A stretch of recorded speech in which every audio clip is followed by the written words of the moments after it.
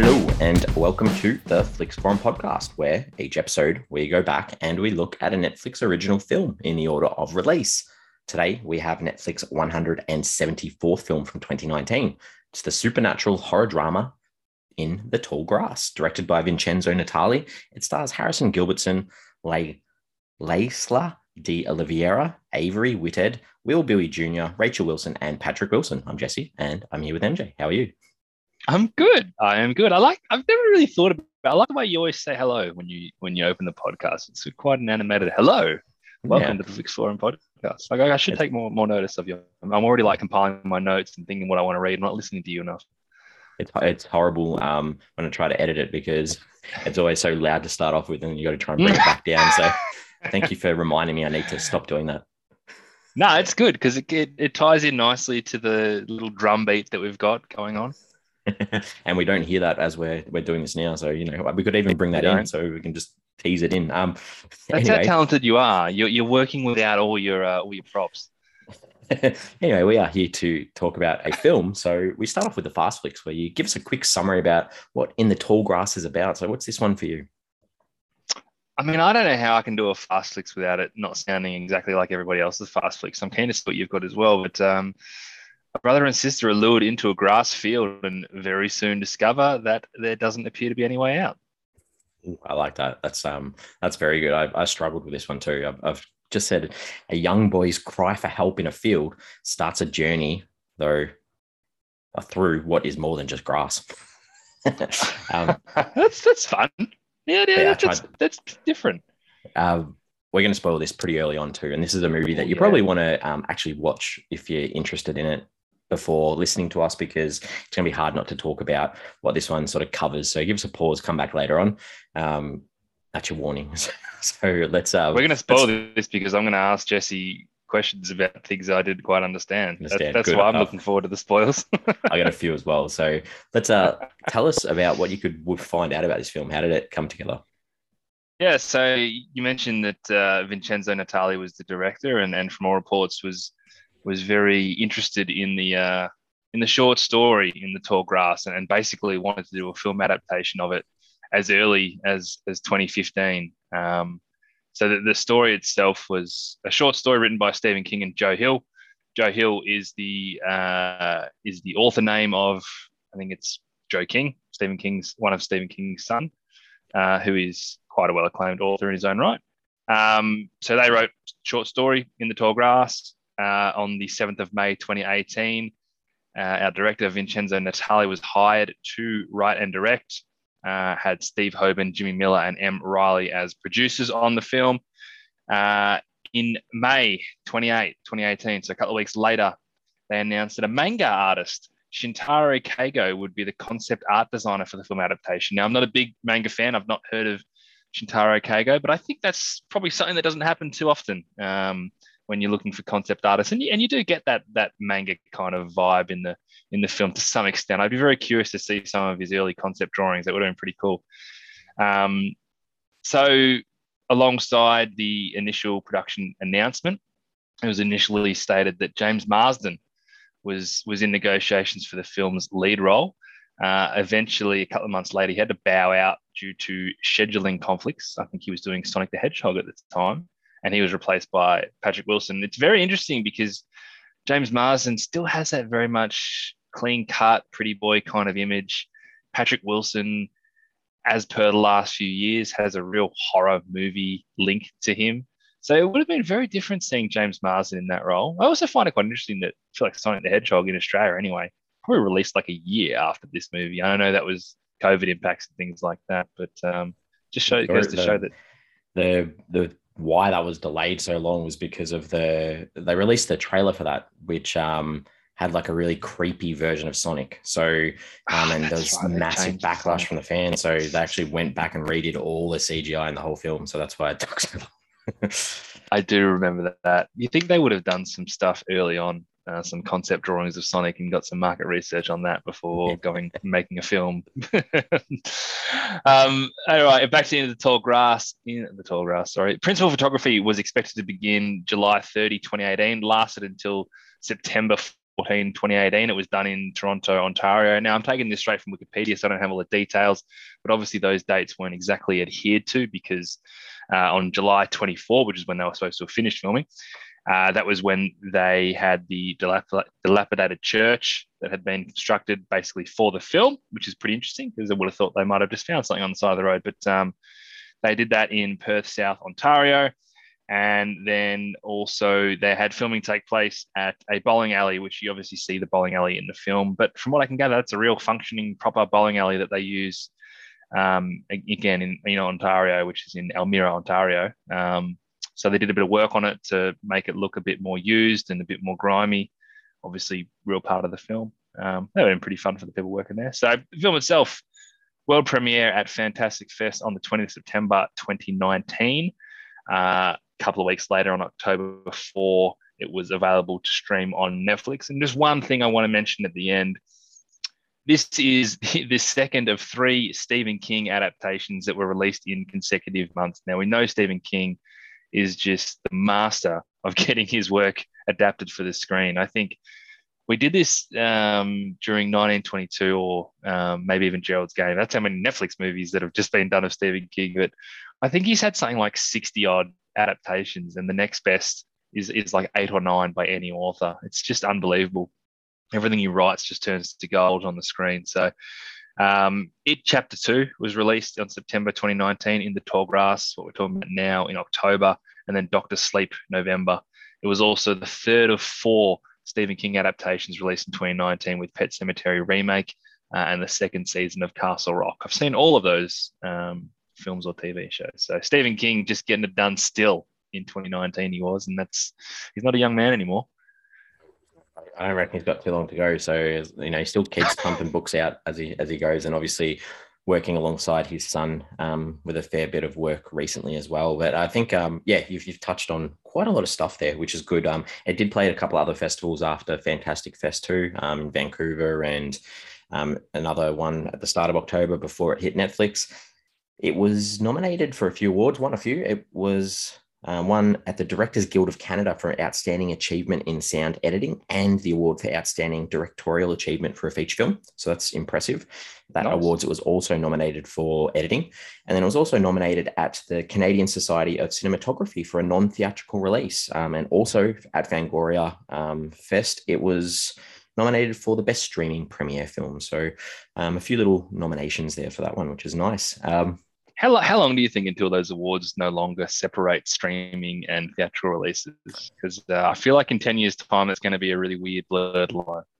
I think so too. I think it's really tough that you can classify that, like, especially when half the films in the last 2 years haven't had the opportunity to even get into a cinema. So this is a spoiler, so I'm going to put it out there now. This is starting off. So the ending of this film, we see that there's this kid called Tobin who is able to get out of the field of grass. In the actual short story of the novella, he actually remains trapped in the grass. So it's a bit of a big change from the story, but I think possibly gives it a bit more an upbeat ending for a film rather than in the novella where he stays there and sort of, keeps luring kind-hearted people to the field. It absolutely does. I was going to ask you, have you read it? No. Okay. No. Would you say he's luring people in? I feel like there was a sincerity to him luring them in the first place when you actually did a bit of a rewind. I know I'm getting off topic a little bit here, but I feel like when you actually go back and see why he was calling out, I don't think he was trying to lure. Or not in the film version, that's for sure. Based on what I've read about the short, though, I think he's a little bit of a different character. Oh no, Tobin's an evil kid. As kids are generally in King stories. In King stories and in cornfields. Cornfields, yeah. Translations across the world. So in Brazil and Venezuela, this was called The Field of Fear, which I don't mind. I thought that's not a bad title. In Japan, it was called In the Tall Grass, but it had a subtext, The Madness Labyrinth, which was I'm allowing that as well. And then we'll go Vietnam. They always have a good little translation here, and this is called Roadside Grass. It doesn't give you any. Oh, it's not wrong.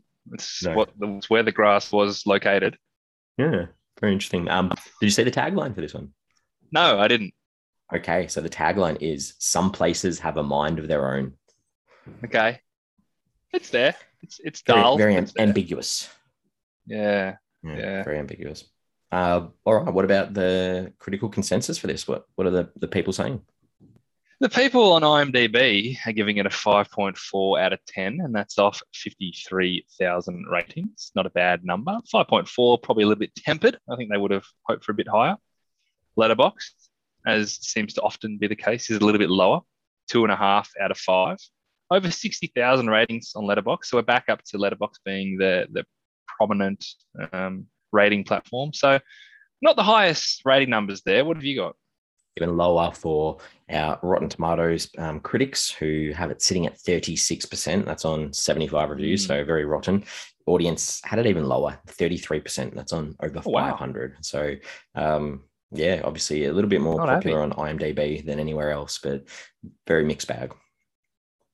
Good number of people that have watched it, though. That will buoy Netflix a little bit. Yes, definitely. Well, what are your early thoughts for this one?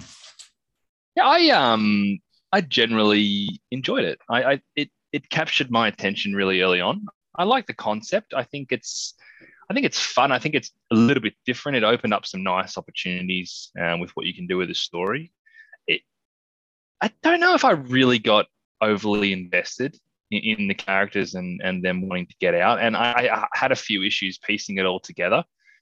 And on reflection, I still feel a little bit unresolved. I just feel like there's some gaps in how it all came together. And I think there's things that I've just missed in terms of the representation that I haven't read much about, but I'd be keen to explore a little bit further. But, for a dark, disturbing, claustrophobic, mind-bending movie experience, there was enough to sink my teeth into. I struggled at the start. I mean, it just had that really big B movie type of feel to it. Once it got going, I was in for the the cheesiness, some of the thrills. So it was an enjoyable watch. Yeah, all right, I'll give you that. All right, characters. Start us off with who you want to talk about.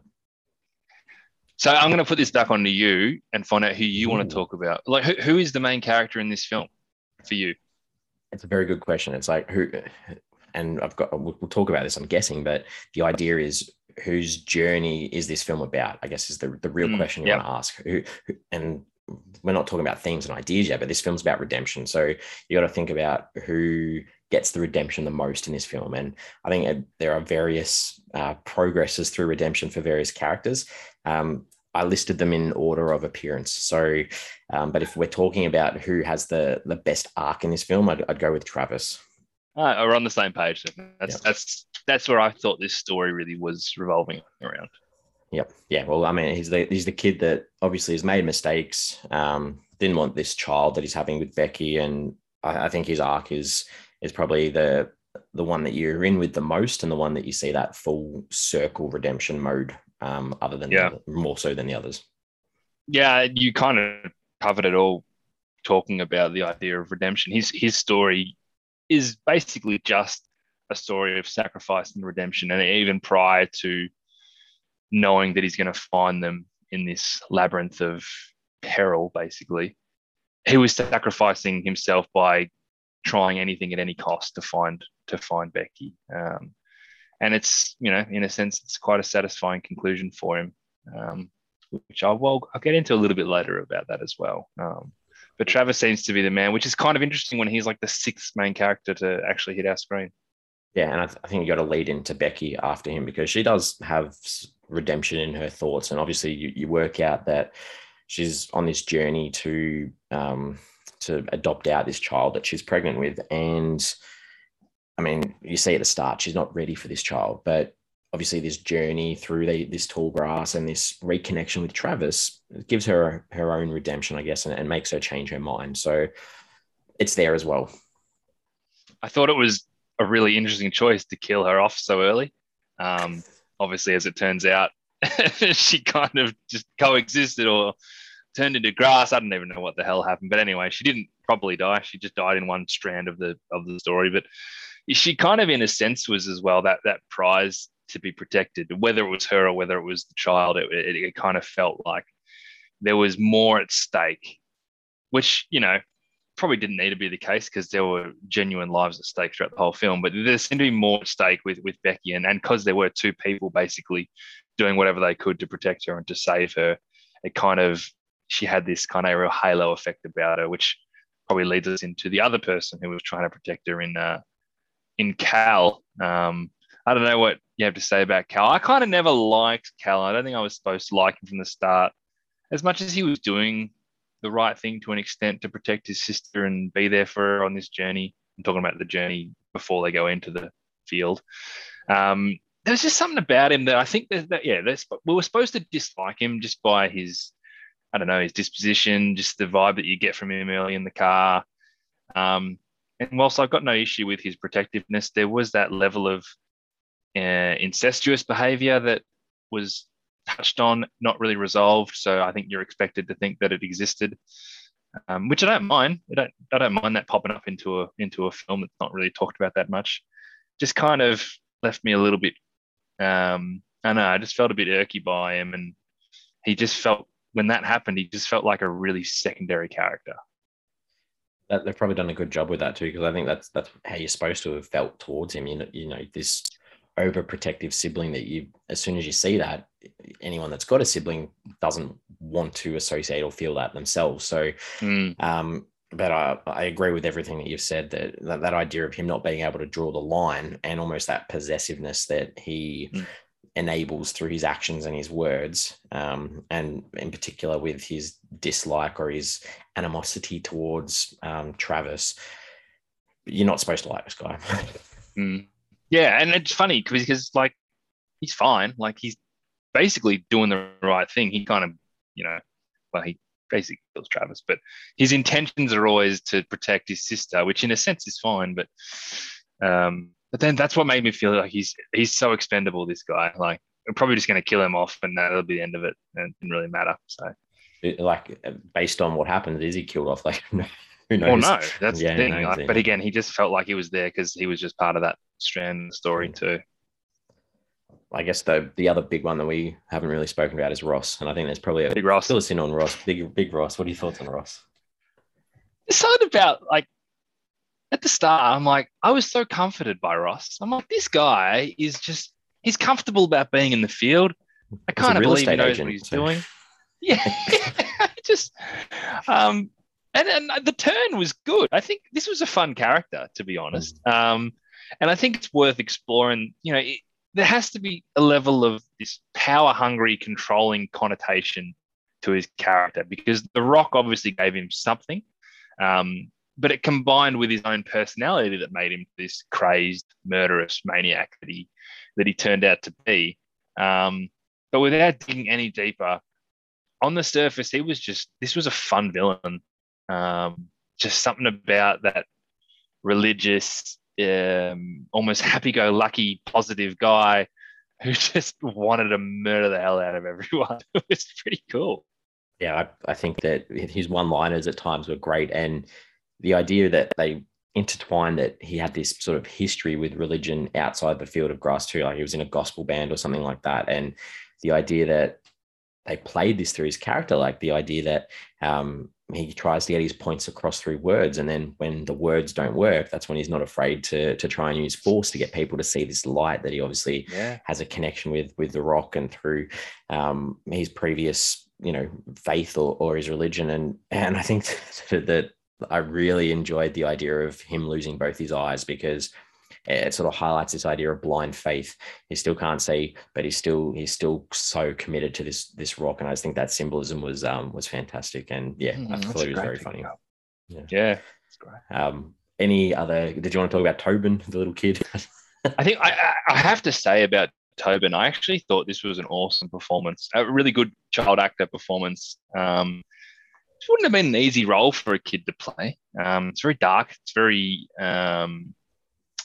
what's the word? It's quite disturbing, a film. And he captured the innocence of this character really nicely. But the kid himself was just, as a character, was so smart and so resourceful. And I think the first time we properly meet him, he kind of knows what's going on. You get the idea he's been in the field for a very long time.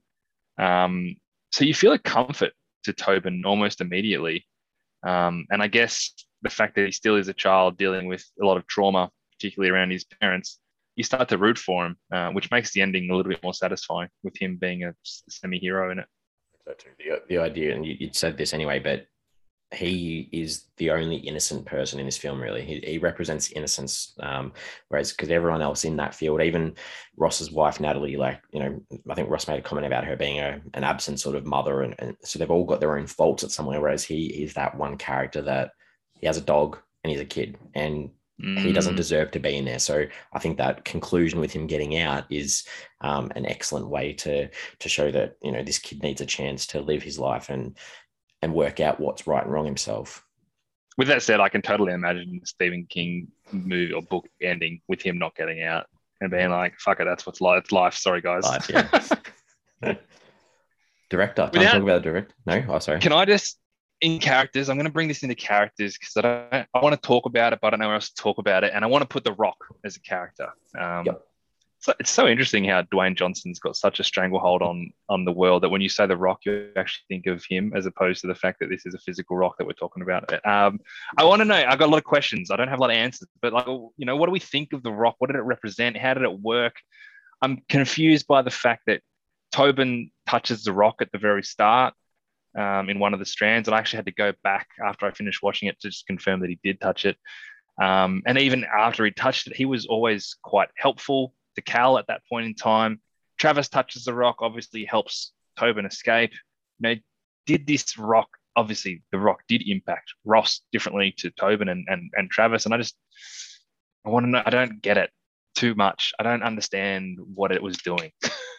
It's in the question part at the end because they put such emphasis on if you touch The Rock, you can't leave. And like you said, Tobin touched it. So the only thing that I can sort of consider is that there's only one person at a time that can take that power of The Rock. So obviously now that at the end Travis touches The Rock, then Ross has lost that power. So in Tobin touching it at one stage, then obviously at some stage Ross has touched it again, which takes that power off him. I'm not sure. I don't know. But then you've got all those dead people that are already in there that have probably touched it themselves and are still in there. So I don't know. I think the less you think about it, the easier it is to understand. Yeah, maybe. Because there's a level of different strands of different people going through that. And I think Tobin says something at the start about, you know, you're in my current story or whatever. That's why I can hear you, and that's why we can hear each other when we're yelling.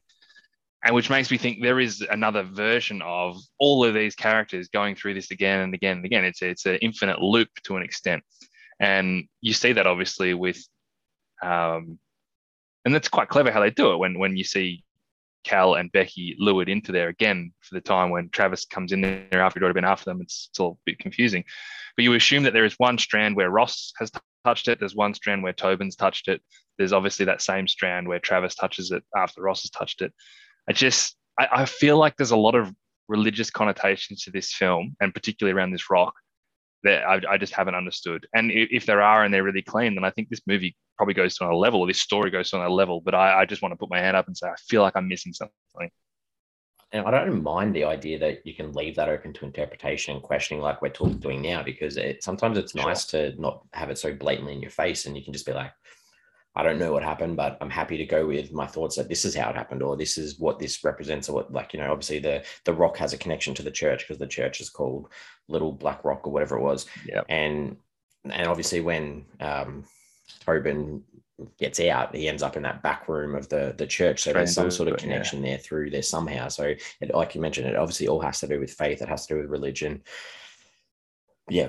But there's no, like, what sort of faith or religion is this? Because you know, most people who have some sort of faith don't believe in an evil sort of head of their faith. So whereas the rock, through its actions, is obviously making people act in ways, or especially with Ross, acting in ways that aren't that nice. And that's why I feel like that's got so much more to do with Ross, because Travis, as soon as he touches it, he frees Tobin.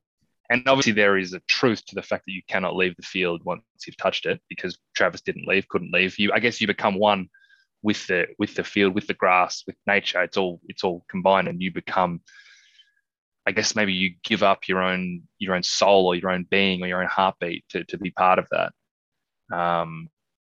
but yeah, and I guess talking through this is kind of helping to clarify it a little bit without, being able to nail a complete answer to how and why it all worked. I'm sure that we'll probably touch on more of this a little bit later on. So let's talk Yeah. about Vincenzo Natali. Anything that you can talk about him?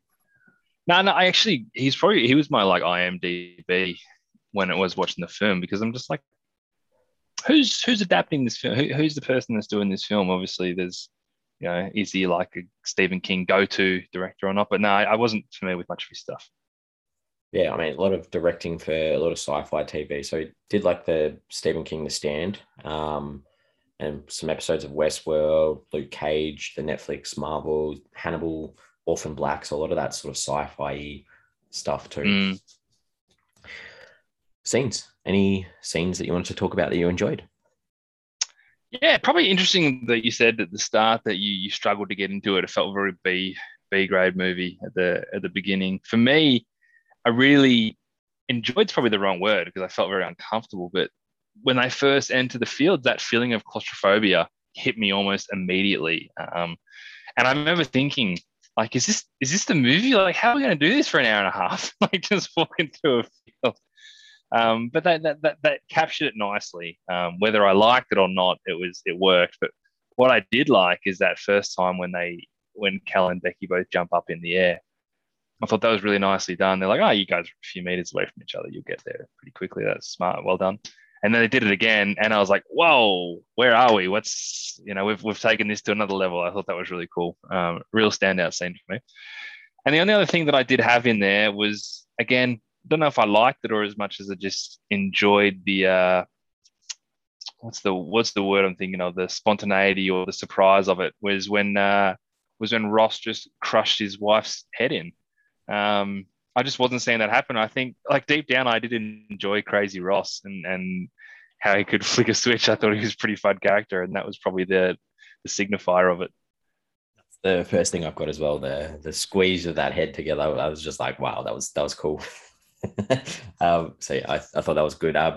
And I think it's hard to sort of distinguish a lot with this, because, like you mentioned just before, like they're in this, it's like one setting pretty much the whole film. So it's just like this continuous backwards and forwards between characters trying to find each other. So I think there's one stage where Travis and Cal were having an argument, and I think Travis made a joke about, him wanting to have sex with his sister, and I just had a laugh at that. I thought that was quite funny. And like I said before too, a lot of Ross's lines were really good. My favorite was, I think it was, so Becky had taken his eye out, and he's trying to find Travis, and he's like, "I can't see you. Your honey took my eye out." It was just like perfect delivery and timing. It was very, very good. Yeah, he was good. He was. Is there anything in here that you didn't like? Not too much. There was one shot where they just sort of zoomed into the field and into the grass, and it was very much a CGI grass. And the more they zoomed, the worse it looked. And I thought, when you're making a film about grass, I'm sure you're at some point you're in this physical field, and you probably could have done better with your CGI. But anyway, it wasn't too big a deal.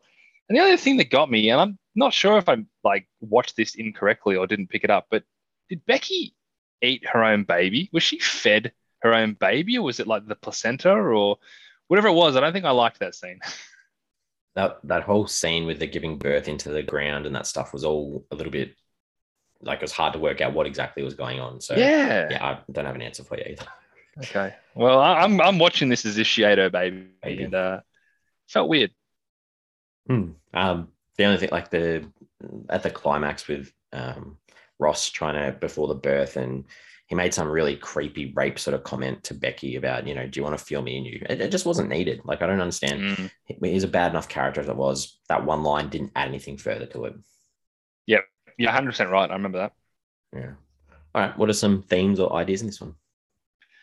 Probably everything. We've talked about this a lot already, and I do want to preface again, I think there's a lot of religious connotations to this film, particularly when you've got Ross with his faith. And that's what I was thinking. Here's this guy who's particularly religious reacting like this. Are we having a dig at religion in some capacity? there's a lot of evil in this rock that's linked to this church, and I'm not saying there is, but I was watching this film thinking there is some negativity around this religion, and I like what you said about blind faith, and maybe there is something there. I'm not 100% sure, but I think there's a lot of religious connotations to this film that I haven't quite picked up on, and whether everything links nicely, I'm not too sure, but otherwise from that, there is a massive level of redemption and basically trying to right your wrongs and discover. I guess if you don't put yourself in a position where you think you can die any minute, you maybe don't think about how you can actually right your wrongs. And the one person who was doing that prior to this going into the field was Travis anyway, already trying to be on that road of redemption. And being in the field didn't change that, but he got a really nice, clean, sacrificial redemption at the end.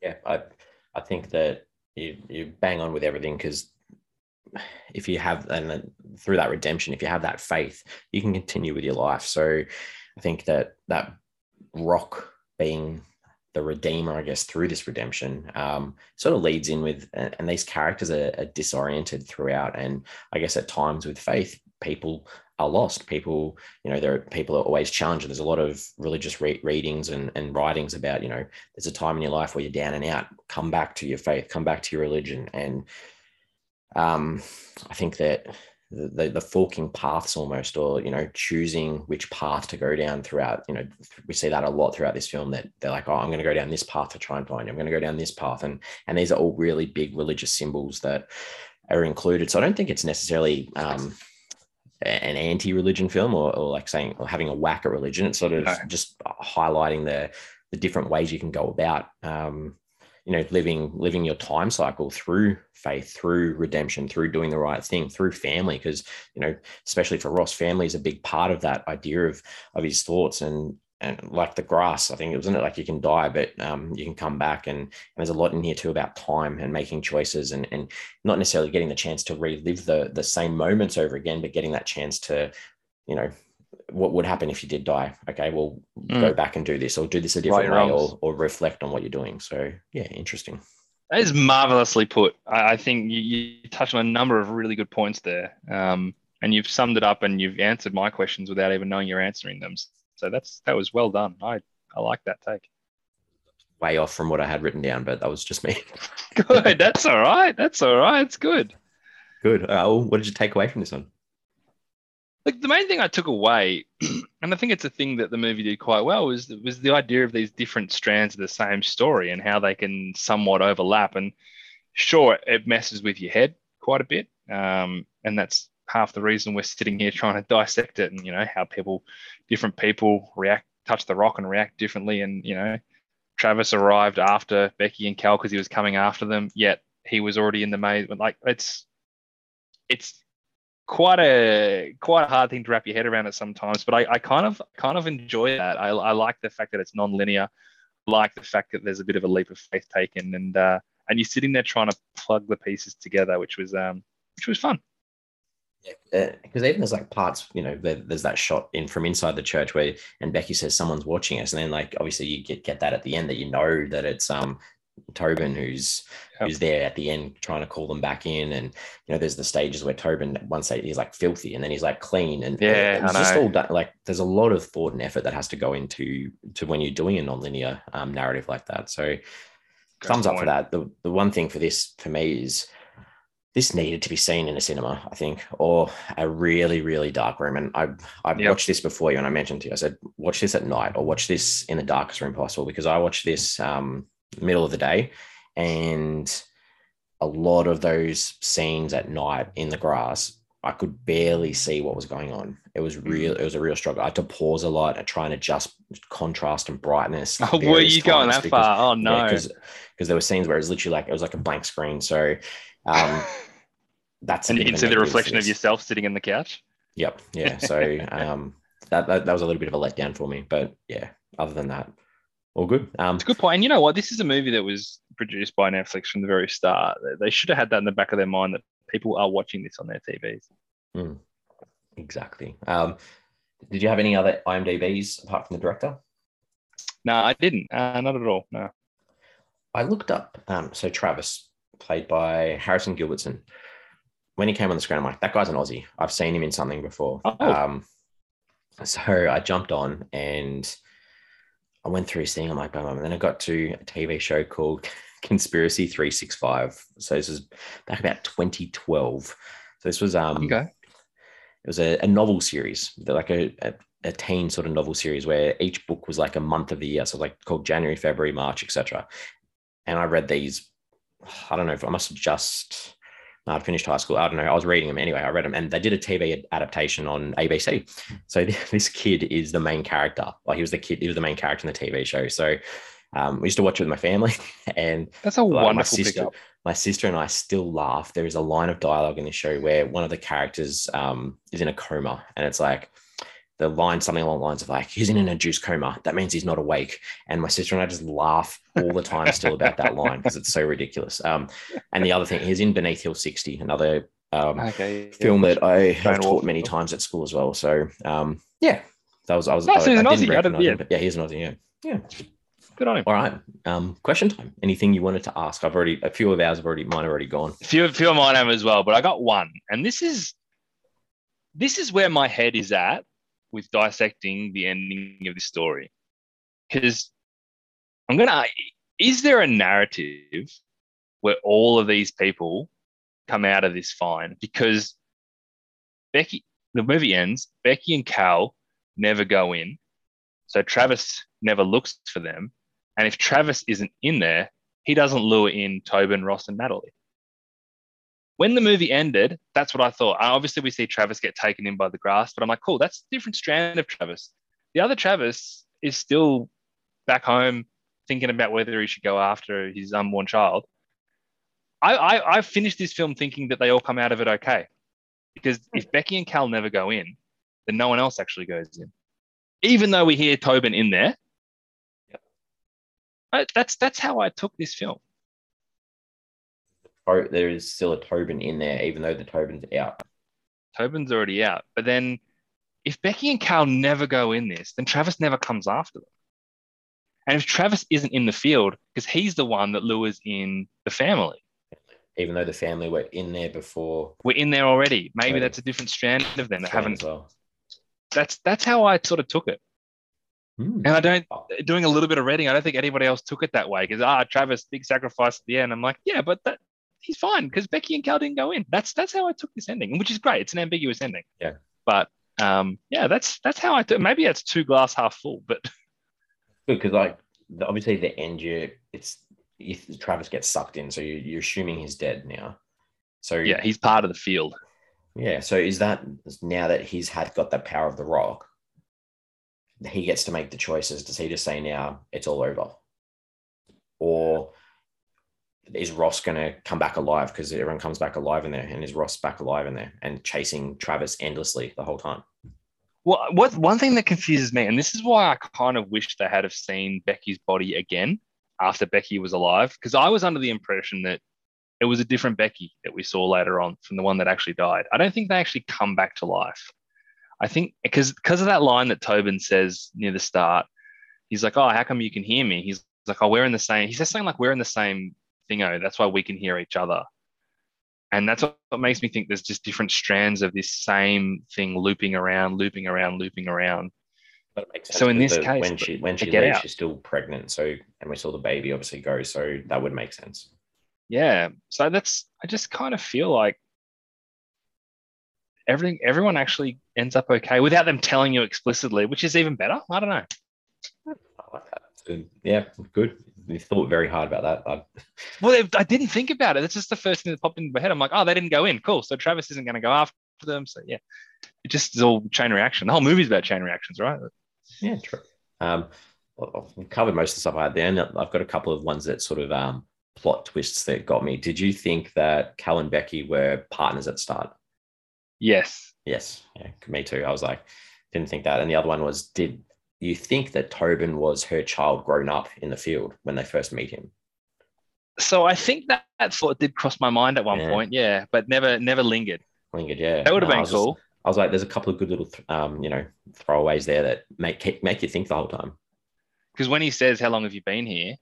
And he's like, oh, I couldn't tell you. It's like, oh, shit, maybe you've been here like 6 years. Since you were born, yeah. You were born in here. Yeah, I did think that for a little bit. Good. All right, we're ready to wrap it up. And, This has been a fun chat. I'll be honest. This has been good.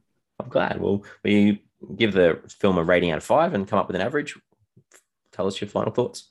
Yeah, as a straight narrative, I actually really enjoyed it. I like the dark tones, that feeling of breathlessness, the questions that I had throughout. I did constantly feel like I'd missed a beat, and I don't think even after chatting with you that things entirely tie well together.